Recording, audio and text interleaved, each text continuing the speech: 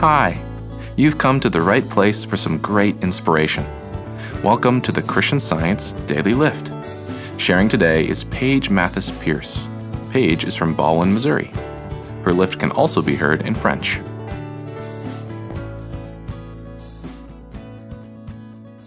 I was doing some house hunting the other day and came across an article on sphere-shaped homes. It said they're resistant to pretty much any natural disaster. Strong winds, heavy snow, fire, even earthquakes. While I was impressed by their resilience, the description of these round lodgings struck me in a spiritual way, helping me think more deeply about my home in God, who is divine love.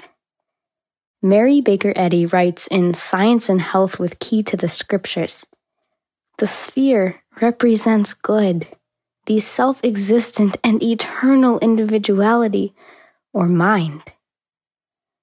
Consciously living in good, or God, we, as God's spiritual creation, are safely sheltered from the storms of conflicting human opinions, the fire of fear, or anything else that would claim to be a power opposed to good."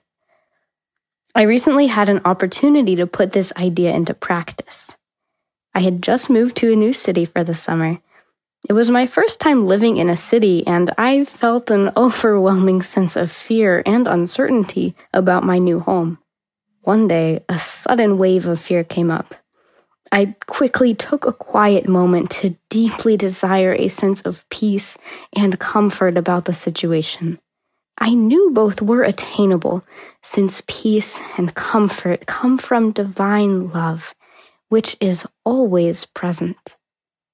A thought came to seek shelter in the spiritual realm of infinite love, where we are always completely safe.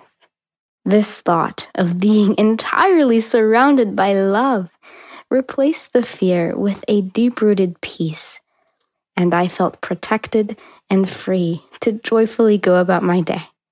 So, while our home in God, good, isn't a physical structure, the symbol of the sphere and its protection brings out the lesson that when we consciously seek shelter in the strong spiritual sphere of infinite good, the mind of divinity, we will find ourselves serenely safe from any stormy situation.